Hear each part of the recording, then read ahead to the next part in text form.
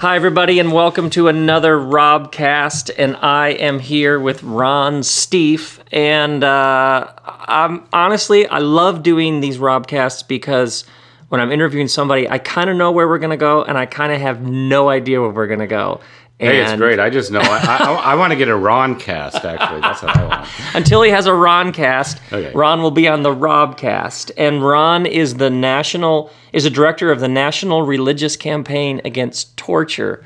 And I loved how he was just saying that torture, there's not a lot of room for laughing. Not a light topic. No, not at all. But it was interesting when I met you, how you, in the first 30 seconds that we were talking at this party that we met at, Ron was he expanded my definition. You expanded my definition of torture like instantly. Because I think torture, there's a terrorist who's got a bomb, and Jack Bauer from the show 24 has got a car battery hooked up. Do you know what I mean? Yeah, exactly. No, I mean, that's what people think of when they think of torture. There's an impending emergency, something's going to happen to you. You need to be made safe, and so the good guy's going to go find out what is going to make you safe, extract information, and everybody's going to go home happy, and the person's going to go to jail who was going to blow the world up. Yeah, right. That's what most people think of when they think of torture. And so you're the director of the National Religious Campaign Against. So you're against torture across the board, which I sense.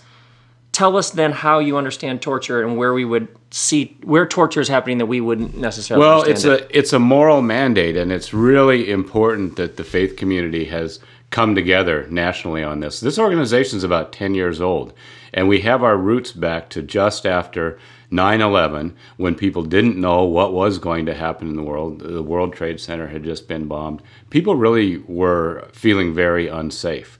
A torture program was initiated by the CIA. And at that point, we realized that the United States had gone down a path that we hadn't gone on for a long time. And so since then... Did we have a history of torture? Well, the history of torture in this country goes back to slavery and even what happens with the Native Americans. But in terms of modern military history, that's what I was referring to. Torture was not done by the United States. Torturers were trained in other countries to torture, but the U.S. had not actually embarked on its own torture program. After 9/11, we set up secret prisons across the world. We renditioned people out of this country to other states that then tortured them. It was really a very, very well sophisticated, not very well thought out, but sophisticated program of trying to extract information through torture. Which means you have to teach people how to torture. You have to. And the CIA actually hadn't done its own torture, and they had to bring in psychologists and others to come in and consult with them on how do they torture. They brought contractors in, people who'd been mercenaries in other parts of the world, in other campaigns, to show them how to torture.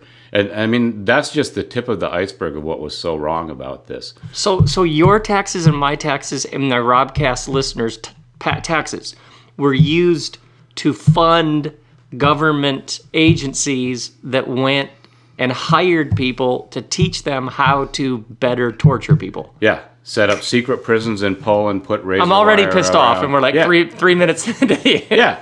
Well, the worst part about this is in my church, the United Church of Christ, our president was in Germany when the attacks happened on 9/11.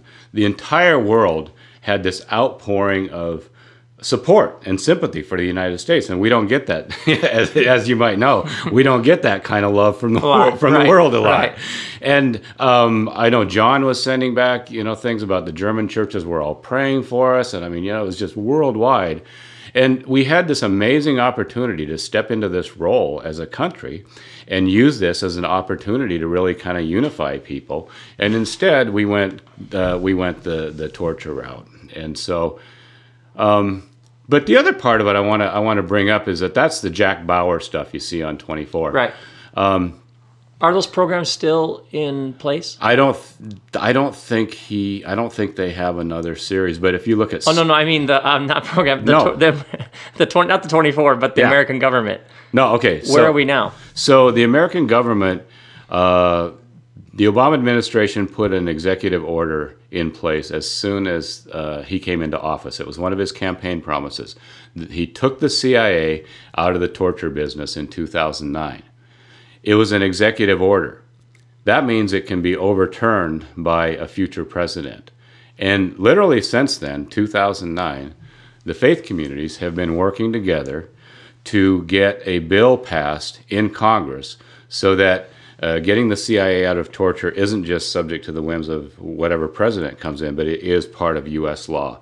And we are within a hair of achieving that. We've got a good vote in the Senate. Senator McCain led the charge for us. He doesn't often speak even as a torture survivor that often, but he did here. He put all his cards on the table. The National Association of Evangelicals, the U.S. Catholic Conference of Bishops, all the faith community push. We got a 78 to 21 vote in a Republican Senate to get the CIA out of the business of torture. This happened about 3 months ago. Now it's an amendment to a defense authorization bill. We're hoping that bill will pass soon, and we think it will.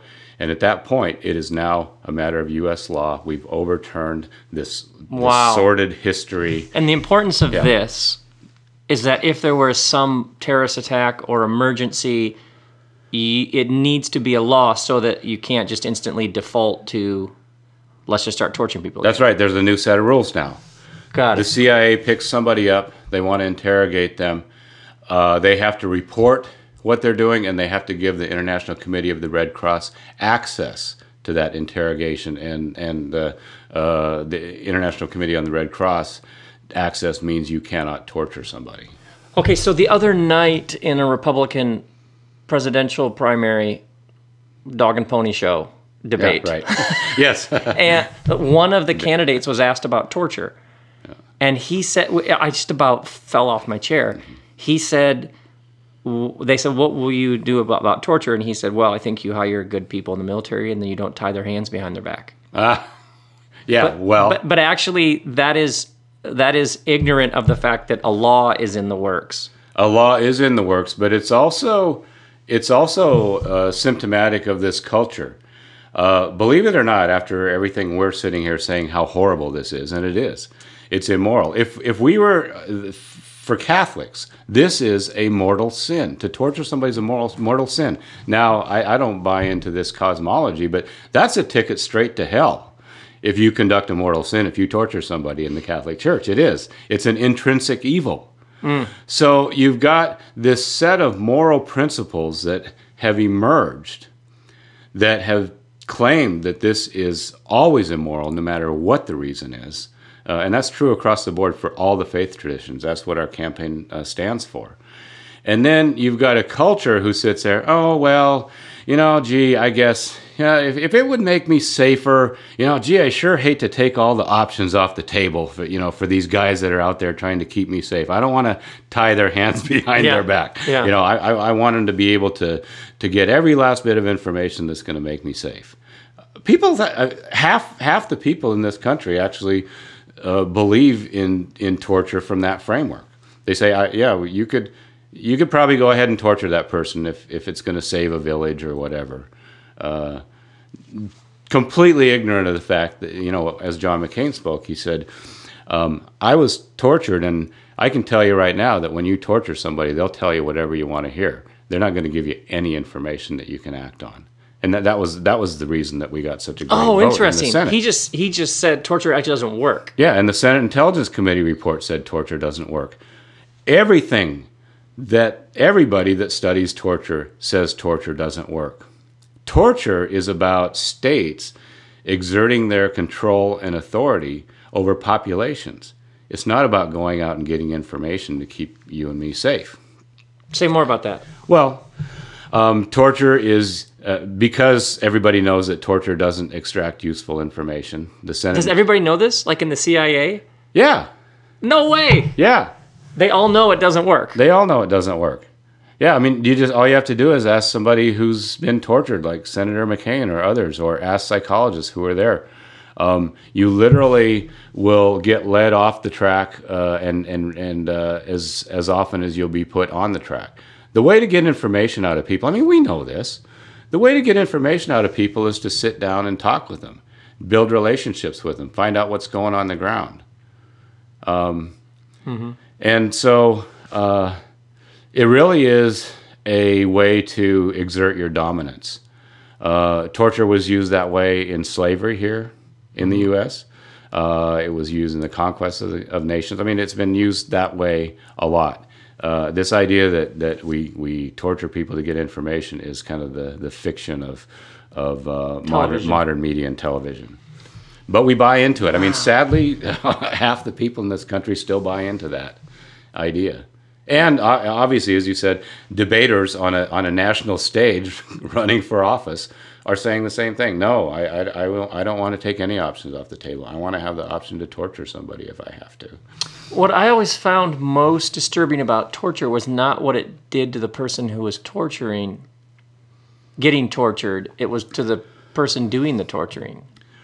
Well, yeah. You know what I mean? No, that is true. Like the Humane Society is a society about the proper treatment of animals, Yeah. but we call it the Humane Society because we know that how we treat animals is some sort of a reflection of how human we are. Yeah. Well, let me bring up another part of the torture that we work on, and this is domestically here in the U.S. About 4 years ago, we're a coalition of about 320 faith organizations from around the country. Most of the national faith organizations are members: Baha'i, Sikhs, Jews, Muslims. Everybody Catholics, can agree on evangelicals. this. Everybody comes together agrees on this. Well, about 4 years ago, we decided to turn our attention to solitary confinement in U.S. prisons, because that is a well-known regime of torture. According to the United Nations Special Rapporteur on Torture, Juan Mendez, if you spend more than 15 days in isolated confinement, your brain actually starts to physically change in the same way as the kind of torture we've been talking about. What happens to people out in the field when they're being tortured by the CIA? The same exact thing happens. Now here, we're not talking about a few detainees that have been rounded up. We're talking about 80 to 100,000 people within the United States, in our state prisons, in our jails, in our federal institutions, in every state. We have the same kind of torture happening in every part of the United States. But it's been institutionalized and accepted by many, again, because this is the idea that you can deter people by threatening this kind of punishment. So the reason I wanted to switch over when you were talking about what it does to the torturer. I don't know if folks know this, the average lifespan of a correctional officer who works inside these prisons, and especially those that work in the solitary confinement wings, they die 4 years after they retire. Really? That's what they expect. They'll talk openly about it. In fact, I was just meeting with some correctional officers.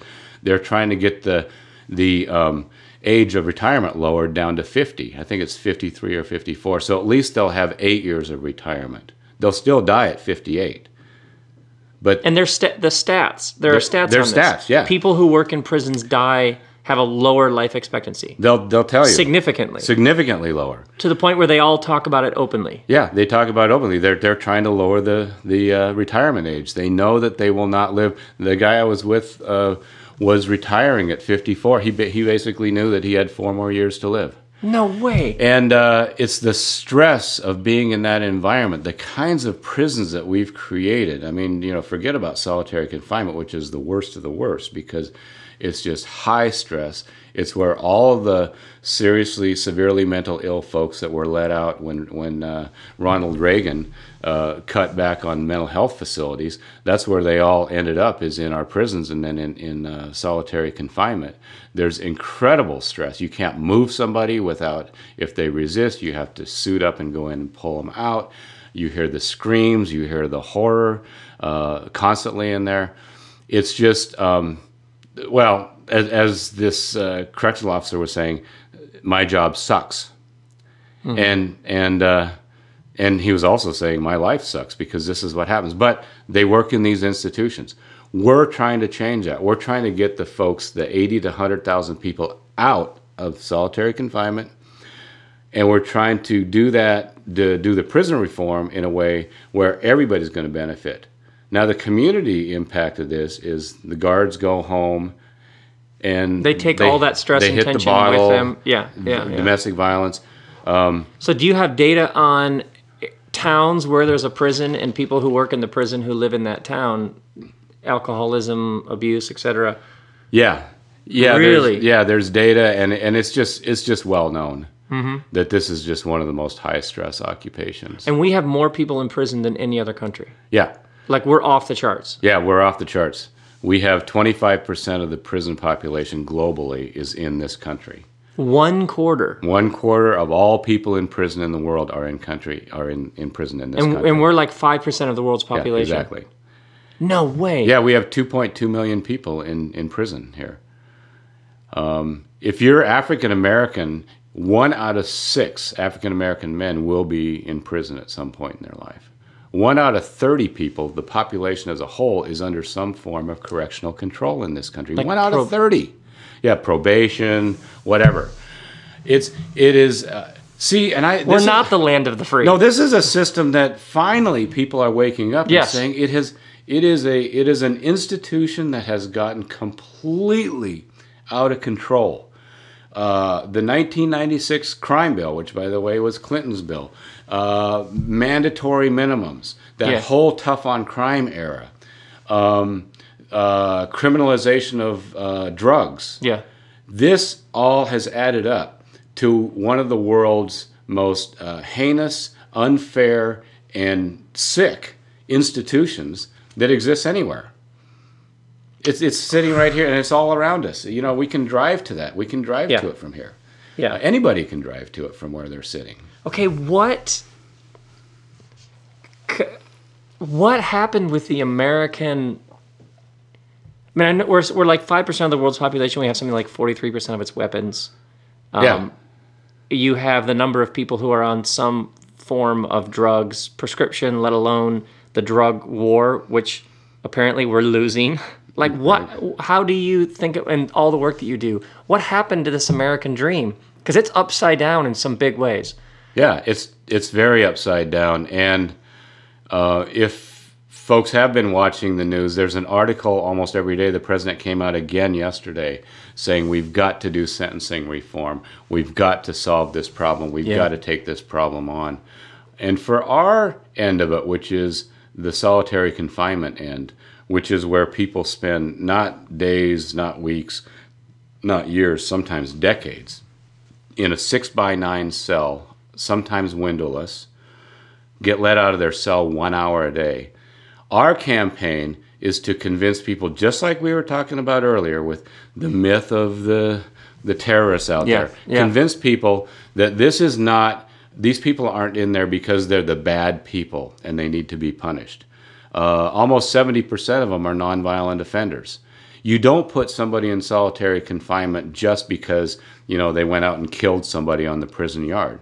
There's 200-300 different rule violations that somebody can do. You can be in California. This just got overturned in a lawsuit.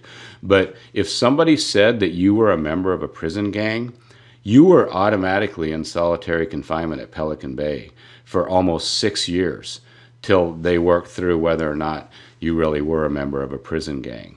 If just somebody said that, or if they found an Aztec drawing on your bed, a lot of great art happens in prisons, and some corrections officer thought, wow, this person, that's a gang symbol.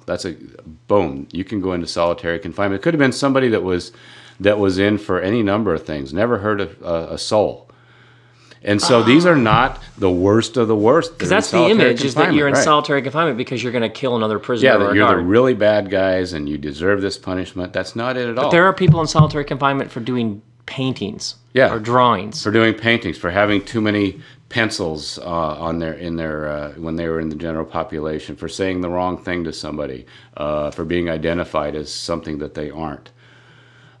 There's an aspect of it where you do protective custody, and you're always going to have to separate people inside a prison. But we're talking about long-term isolation, torture, long-term torture. That's what we're talking about that's happening in our prisons right now. And how do you change that? Well, so when I talk to, there's heads of state corrections that are actually starting to change it. When I talk to them, I say, okay, look. And do they want to talk to you?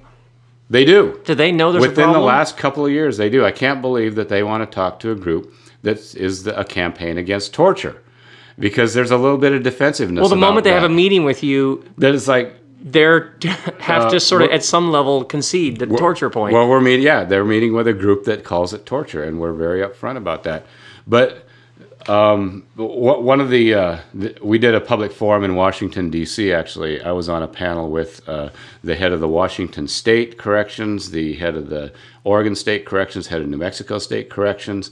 All of them have instituted reforms that have gotten 40, 50, 60% of their population started to move them out into the general population. Because I use a rule. There's about 70% in there that aren't so severely mentally ill, aren't in some sort of a state that they can't go right out into the general population. In fact, in Colorado, the head there said it's much lower than that. It's there's more like about 10% that he would leave in there. So yeah, we have. And they have that kind of power. They have that kind of power. There's somebody who wakes up in the morning, they eat breakfast, they go to work, and at work, they can decide whether this person spends the next 11 years in a dark, windowless hole, or whether this person is reading and going to class and living a different life in prison. All they have to do is just change the policy. That's all it is. It's a policy decision that they have the authority to make. Now, it really helps to have the backing of the governor. They're all appointees by their governors. And in Colorado, what happened, unfortunately, is the predecessor to the Rick Ramich, the current head of corrections, was killed in his home by someone who had been let straight out of solitary confinement out onto the streets, and the guy just hunted him down and killed him. And he was responsible for having somebody in solitary confinement. Yeah. That person gets out of solitary confinement right back to the general population. The day he gets released, he's in solitary. The next day, he's out, which is something that happens a lot. And he just finds the address of the guy who runs the prison and kills him at his house. Yeah, and so the governor says, instead of going the other way and saying, let's lock everybody up, we know that this person had serious mental issues. We never should have had a system that had him locked up in a little 6x9 box one day and then put right out into the public the next day. We should have been transitioning him out. We knew his sentence was going to be over. We should have done something different. It says, finish the job. Finish the job. Let's start getting people transitioned. So we're not just letting them straight out of solitary confinement onto the streets with severe mental illness issues. But so yeah, the reforms are happening. But the legislative process is slow. And we do have legislation in about half a dozen states that we're working on. We have a model bill in New York, a model bill in New Jersey. We do a lot of work just initially trying to do bills that keep kids out of solitary confinement. So we work at all those different levels. And wait, there are kids in solitary confinement? Yeah. No way. Yeah, that's part of it. How old? Well, it depends. If it's in a juvenile detention center, they can be 12, 13. In a city jail, 12, 13, 14 years old. In this country, there are 12 and 13-year-olds in solitary confinement. Yeah. No, I've heard stories. A young girl has a fight in school, and you know how so many of the schools, the first responders are now police. Which is, we could keep going with the problems. It's deep because there's fights at my boys' school all the time, right down the street here. Yeah. So in some schools, the first responder to a fight is a police. The police says, "Okay, come here," and then the young woman acts out. I mean, she told this story actually at a church in Los Angeles that we had her at. I think she was in high school. Takes her down. She does something. The cop says, "All right, this is not just sitting in the principal's office. You're gonna go down, and we're gonna hold you downtown." Acts out down there too, because she's like, "What are you doing to me?" Screaming at him, yelling at him. Boom, into her own isolated little self, freezing cold, just with the clothes she had on at school, left in there. Didn't know if her parents even knew where she was. Didn't know if the school knew where she was for almost like half a day, which is a long time for a young kid. Terrifying. Absolutely terrifying. So that young woman, in the course of a day, is going to have scars that she carries with her for the rest of her life. And that's actually why so many of the prison suicides of youth actually do happen in solitary confinement because it just is a point where they just cannot handle it and they hit the stress levels. But the bills are, well, I'll give you an example of how upside down we still are. We've got great bills. They're long-term campaigns. California our families in California like to talk about this one. On January 1st, 2015 in California, you can no longer have chickens in little teeny cages. They have to have room to spread their arms out. They have to have room to walk around. They have to be free range. You can't have them in these little cages anymore.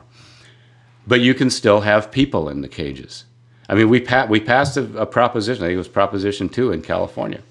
We let chickens out of their solitary confinement cells. The people voted. For 2 years in a row, we can't even get a bill through the California state legislature that makes it hard, or if not impossible, to put kids in solitary. Forget about everybody else. We're still putting kids in solitary because our bill that was carried by Senator Leno in Northern California for 2 years in a row has gotten killed in committee. In a Democratic state legislature with a Democratic governor, we can't even get a bill to keep kids out of solitary confinement. That bill got killed, but the chicken bill went through. The chicken bill, there was a proposition. Everybody voted for it. Let's get the chickens out of these horrible, torturous cages. What? Because the chicken lobby? There's a Oh, the chicken lobby lobbied against it. I mean, our families say people care more about chickens in this state than they do about us. That's what they say. It just hurts my brain. What is the argument against getting 12 and 13-year-olds out of solitary confinement? I don't understand why somebody would say, no, keep them in solitary confinement. Yeah, I mean, the prison lobby is big, fierce. It's hard to go up against when you're a state legislator. Sounds like they the have NRA. a lot of money. Yeah, they're the NRA. They're state level NRA. What is the prison lobby? Why would the prison lobby be invested in 12 and 13-year-olds in solitary confinement? They don't want a chink in the armor. They actually will say publicly, and it's very hard to get them to not say this, but I think they're starting to know this in their hearts, even after all the horrible demographics about how stressful it is in there, how early their folks die. What they will say is that they need to have the option of putting somebody in solitary confinement. So what we can say is, fine, separation without isolation. Put the bad apples that are threatening your officers, your staff, in solitary confinement.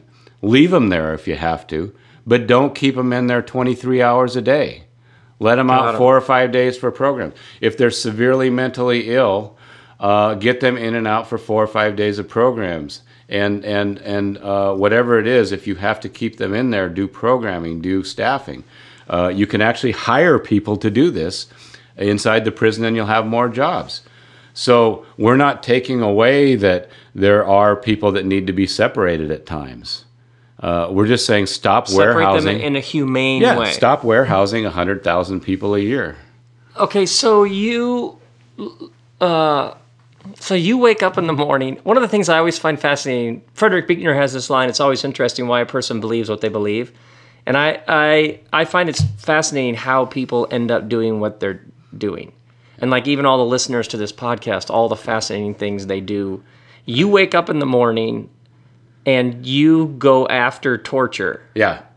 That's what you do. That's what I do. And you're fighting this giant, multi-headed beast, and it's got lobbyists and money and entrenched. Yeah. How do you rage against this machine? Because you're like a joyful, buoyant, inspiring person. No, I mean, how do you keep going against powers that are this entrenched and strong? You know,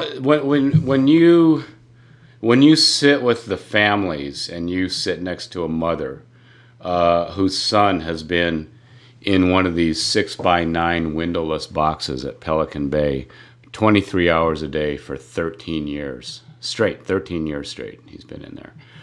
And you see the pain in their face. Mm-hmm. It's a motivator, because you realize this pain is not necessary. This pain is a mistake. This pain is immoral. It's being caused by a society that knows how to do better. And for me, that motivates me. That motivates me that we can change this. Yeah. Working in Washington, D.C. is absolutely frustrating, and some of the work at the state level is too.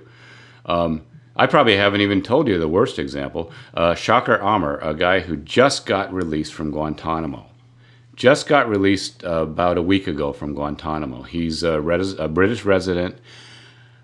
Tony Blair, a former administration, was campaigning for his release. In 2007, he was cleared for release by George Bush. George Bush was president. What was this man in prison for? He was accused of being a Taliban operative, and then was found that he had nothing to do with the Taliban. So in 2007, he was found to have absolutely nothing to do with any terrorists, anybody out there. He was cleared for release by President Bush. He has sat in Guantanamo until last week. No way. Yes. 8 years. 8 years. He sat in Guantanamo. There's been international campaigns. Sting was campaigning. The whole world knew that he had done nothing wrong, and yet our U.S. military could not figure out what to do to release him and how to get him released and whether he was going to go to Saudi Arabia or where they were going to send him.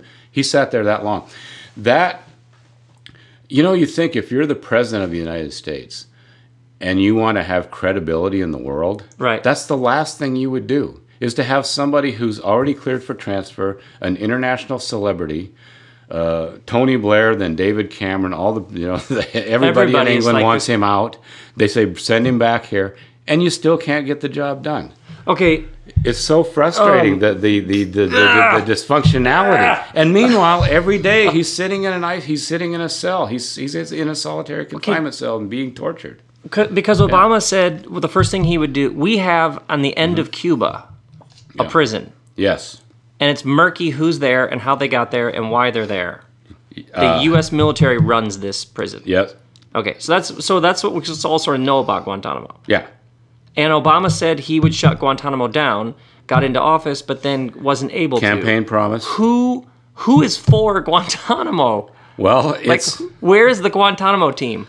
A lot of people still believe that Guantanamo holds dangerous people, that if you let them out, they will come right back and attack the United States.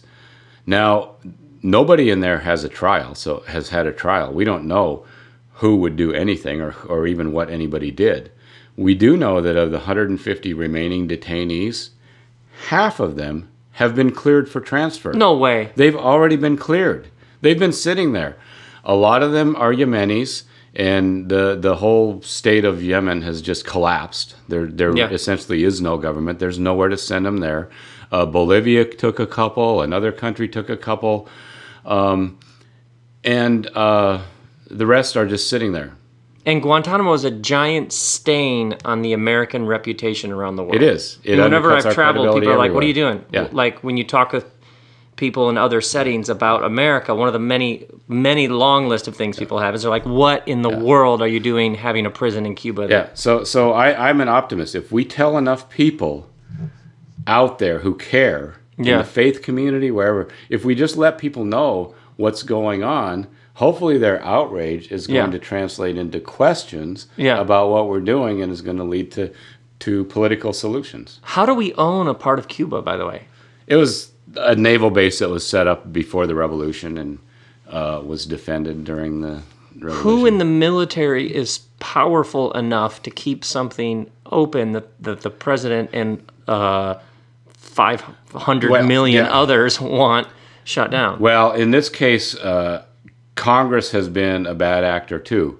We have to fight every year Congress wanting to pass a bill that we can't transfer anybody out of Guantanamo. Even though they've been cleared, Congress still has these bills that we can't transfer anybody out. And luckily, we've been beating them every year. But it's this weird, it's this rabbit hole of law. There's no logic to any of this. Is it fear? Is it just fear? It's Is it fear. just keep us safe at all costs? If It's we have to fear. violate all sense Yeah. of morals and propriety and ethics, Yeah. Well, and Mitt Romney wanted to double the size of Guantanamo when he was running against Obama Lord. because he thought, hey, we need a place where we can round terrorists up or people that are suspected. We need a place to put them. Where are we going to put them? So they still see this as like their prison on terror, even though we haven't used that for new detainees for years. my goodness, you got me all Yeah. riled up. But do you see how it's a policy issue? I mean, that's the thing. We've got. That's why we're in Washington D.C. We've got to figure out these policy pieces, and with solitary confinement, that's why we're working in the states. Either you get administrative policy from the corrections officials, or like in Obama's case, you got administrative policy to shut down the CIA secret prisons, or you get the legislative bodies, or you get people to do referendums. We are campaigning at all these different levels, and like I said, we're having some wins here and there. We may have the big win on the CIA torture issue. Mm-hmm. We are getting people released. Almost 1,000 people will be released from Pelican Bay because the Center for Constitutional Rights sued them over the fact that you can't just torture somebody because somebody else said they were a member of a group that they may or may not be a member of. So I feel like the lawyers, the policy folks, the faith leaders that are out there talking about the moral issues, Podcasters, media person, podcast. No, everybody. That's it. There's something happening. I'm going to a conference that's being put together by the David Koch Institute, which they're seriously conservative on almost every issue. Yeah, they are. The Koch brothers. But I'm going to go to this meeting that they're having because they have gotten really invested in sentencing reform. And they've also, my push with them is I'm trying to get them to see that you shouldn't be torturing people with solitary confinement as part of your work if you care about prisoners, And so how much do you really care about prisoners? Can you go all the way with this? I'm going there. I'm going to be part of the conversation we're going to have on the moral and ethical issues on mass incarceration. There's new players, there's new people waking up, and we're all talking about it out there. Yeah, it's like a rising consciousness. And we're there to try to translate it into policy. That's what we do. And there's a bunch of other groups that do that too with us. And this is what's really interesting to me about how the world has actually changed, is there is this very emotional, passionate, let's change the world, let's battle HIV/AIDS in sub-Saharan Africa, let's feed the hungry. But then when I've actually been with people who are changing the world, they have spreadsheets. Yeah. And they have a list of people they're calling on the phone. I always say revolutions need clipboards. Yeah, right. No, I know. It's one thing to just sort of do this warm, fuzzy, let's stand up against injustice. But the people I know who actually are moving the needle on injustice, suffering, famine, disease, it's just pure undiluted slog. Yeah. No, it is. It's just going to meetings, calling again, calling back, getting another meeting. Right. No. Yeah, we had a part of our campaign on the McCain-Feinstein bill to get the CIA out of torture was the new head of the Senate Intelligence Committee, Richard Burr, was coming in. He's a North Carolina senator. And he'd never really been with us. In fact, he wanted to get all the documentation from the Senate Intelligence Committee report and return it back to the CIA, which means at that point it's lost to history. Nobody has any of the access to background access. So we said, well, let's put out a petition campaign with evangelicals and Catholics in North Carolina and see what we can get. And we got 36,000 people to sign that petition. We got pastors to come on, be interviewed on in the newspaper, and one of the pastors was great. He said, this whole idea about torture, Jesus had a lot to say about how we treat our enemies. Real common sense theology. Yeah. And but the point is, we had 36,000 people. I walked into his office, Burr's office in D.C. I dropped this huge stack of petitions on his desk, and then my policy director was standing next to me, and he kind of leans over and he whispers. He says, their policy person just came out. This is no longer just the secretaries. He's gonna see this. And so anyway, he saw. I mean, he right before the vote, he saw that 36,000 evangelicals and Catholics were saying, "Hey, we don't want you to be covering up torture. We don't want you to be hiding what the government does from us." That must be fun. It is fun. And he voted with us too. Because you can actually change things. See, this is the thing about Washington is everybody in Washington says how awful it is and how upside down it is and what a just giant hairball it is, but then you actually can change things. Yeah, and the faith community gets credit for that in Washington too. When Senator McCain, in his remarks on his bill, he read letters that we had provided from the National Association of Evangelicals. He read a letter from the U.S. Catholic Conference of Bishops. They want to be moral people and do the right thing, believe it or not. I mean, I'm not one of those Washington cynics, although I see the craziest stuff, as you can tell from this podcast. I see the craziest stuff happening in Washington that makes no sense, but they do want to be moral actors, and they want to do the right thing. They do. What does this say to you about human nature? You've seen all of this humanity at its worst, and yet you have some sort of, I pick up like a conviction about the goodness. Yeah, I mean, we're dealing with evil here when you talk about a system that puts people in these small boxes for 20 or 30 years, about hanging people from walls in secret prisons, and that somebody somewhere is approving that. So evil cannot be extracted from the human motives that authorize it. But at the same time, you cannot just say that evil is is kind of like the dominant paradigm, and you can't fight it. You've got to be able to say, these people, even though the act of torture is inherently evil, these people themselves are not inherently evil. And you have to believe that in order to do this work. Fascinating. And is that shaped? Do you have some background or beliefs you brought into this work that shape that? Or is that just what you've picked up along the way? Well, part of it could be my personality. I mean, because I do, but I did a lot of training in nonviolence. I believe that that's central to the Christian message. I believe that's central to the message of Gandhi. I believe that's central to the message of King. I believe that's central to the message of all religions. Absolutely. And to see the light in another human being. Don't extinguish that light in your own mind. They may be doing everything they can to extinguish their own light. I mean, sometimes that's what it seems like, but it's always still there. And you uphold it even if they aren't. Yeah, because we demand that they do that of us. No matter if someone is on death row.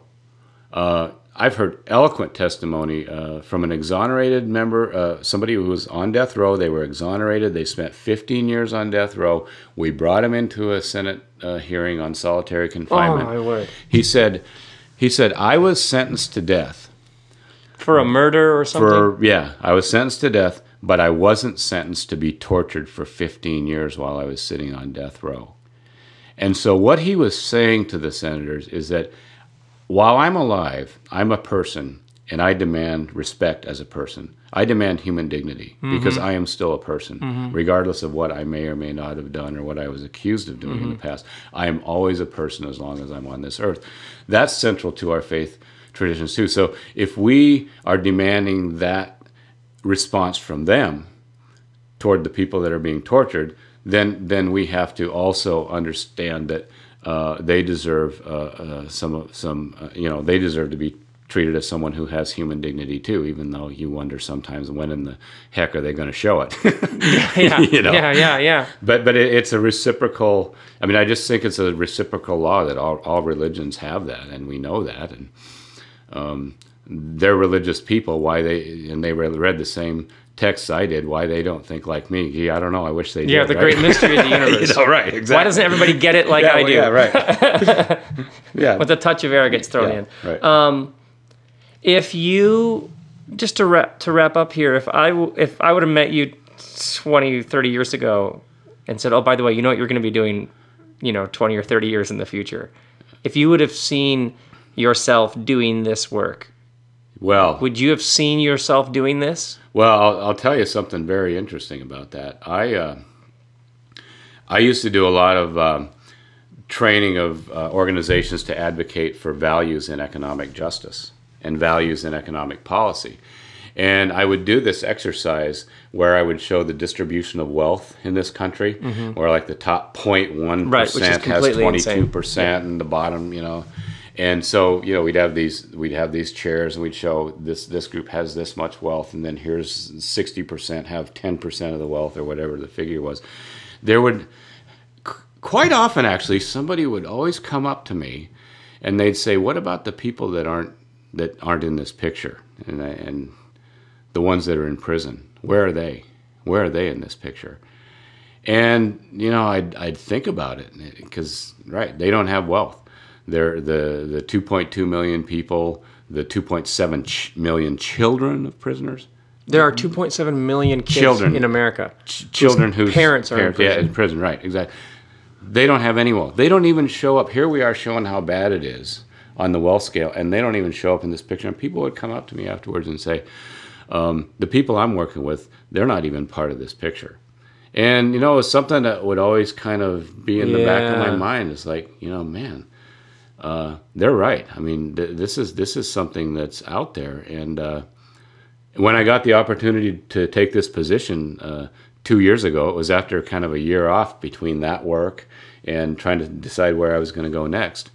I couldn't believe it when somebody got a hold of me and they wanted me to come and work on essentially people who are imprisoned, whether it's a CIA secret prison or Guantanamo or solitary confinement in the U.S.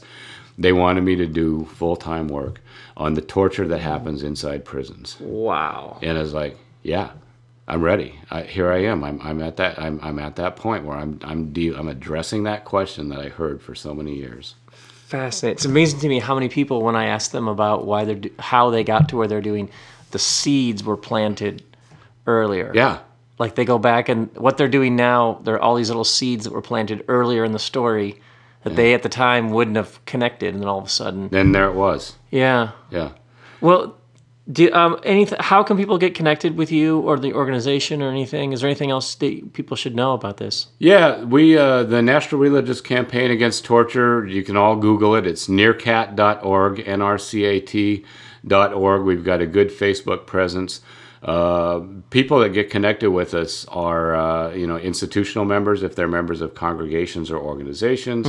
Individuals, you get lots of emails. We have a new film that we just released that's free for everybody. You can stream it. Here we go. Yeah. Breaking down the box. Yeah, it's we really believe in putting free films out there so people can use them. It's a 41-minute documentary, basically with the voices of people that are in solitary confinement and their families, and a lot of this advocacy too. We'll be releasing another short film in a couple of weeks, probably, just on where we think we stand now with the whole issue of CIA torture and what do people need to be asking in this presidential election of the candidates around torture. So we have a good, vibrant online presence. We have about 75,000 folks around the country that get our emails. We do targeted emails for state actions because we do a lot of work in the states. When we have state events, it's a good place to be. For folks that are interested in this. You go and speak places? Yeah, I do. And if people want to bring you in to unleash all of this on them, how do they track a hold of you? Yeah, through the organization site? Yeah, just go through the organization. Call the office. Fantastic. Ask for me. Our U.S. prison staffer goes around and speaks. Our person who works on the Guantanamo issue goes around and speaks. I love it. We do get around. We have got a lot of people in the states that will go around and speak to congregations too in our state campaigns. Man, it's so inspiring, and I'm so inspired. People like you who are standing up and changing whole systems and just doing the hard work. It's just so inspiring. Thank you. It's just so inspiring. So thanks for coming on the Robcast. We're cheering you on. Good to be here. All right. I'm glad to be here. Thanks a lot. Grace and peace, everybody.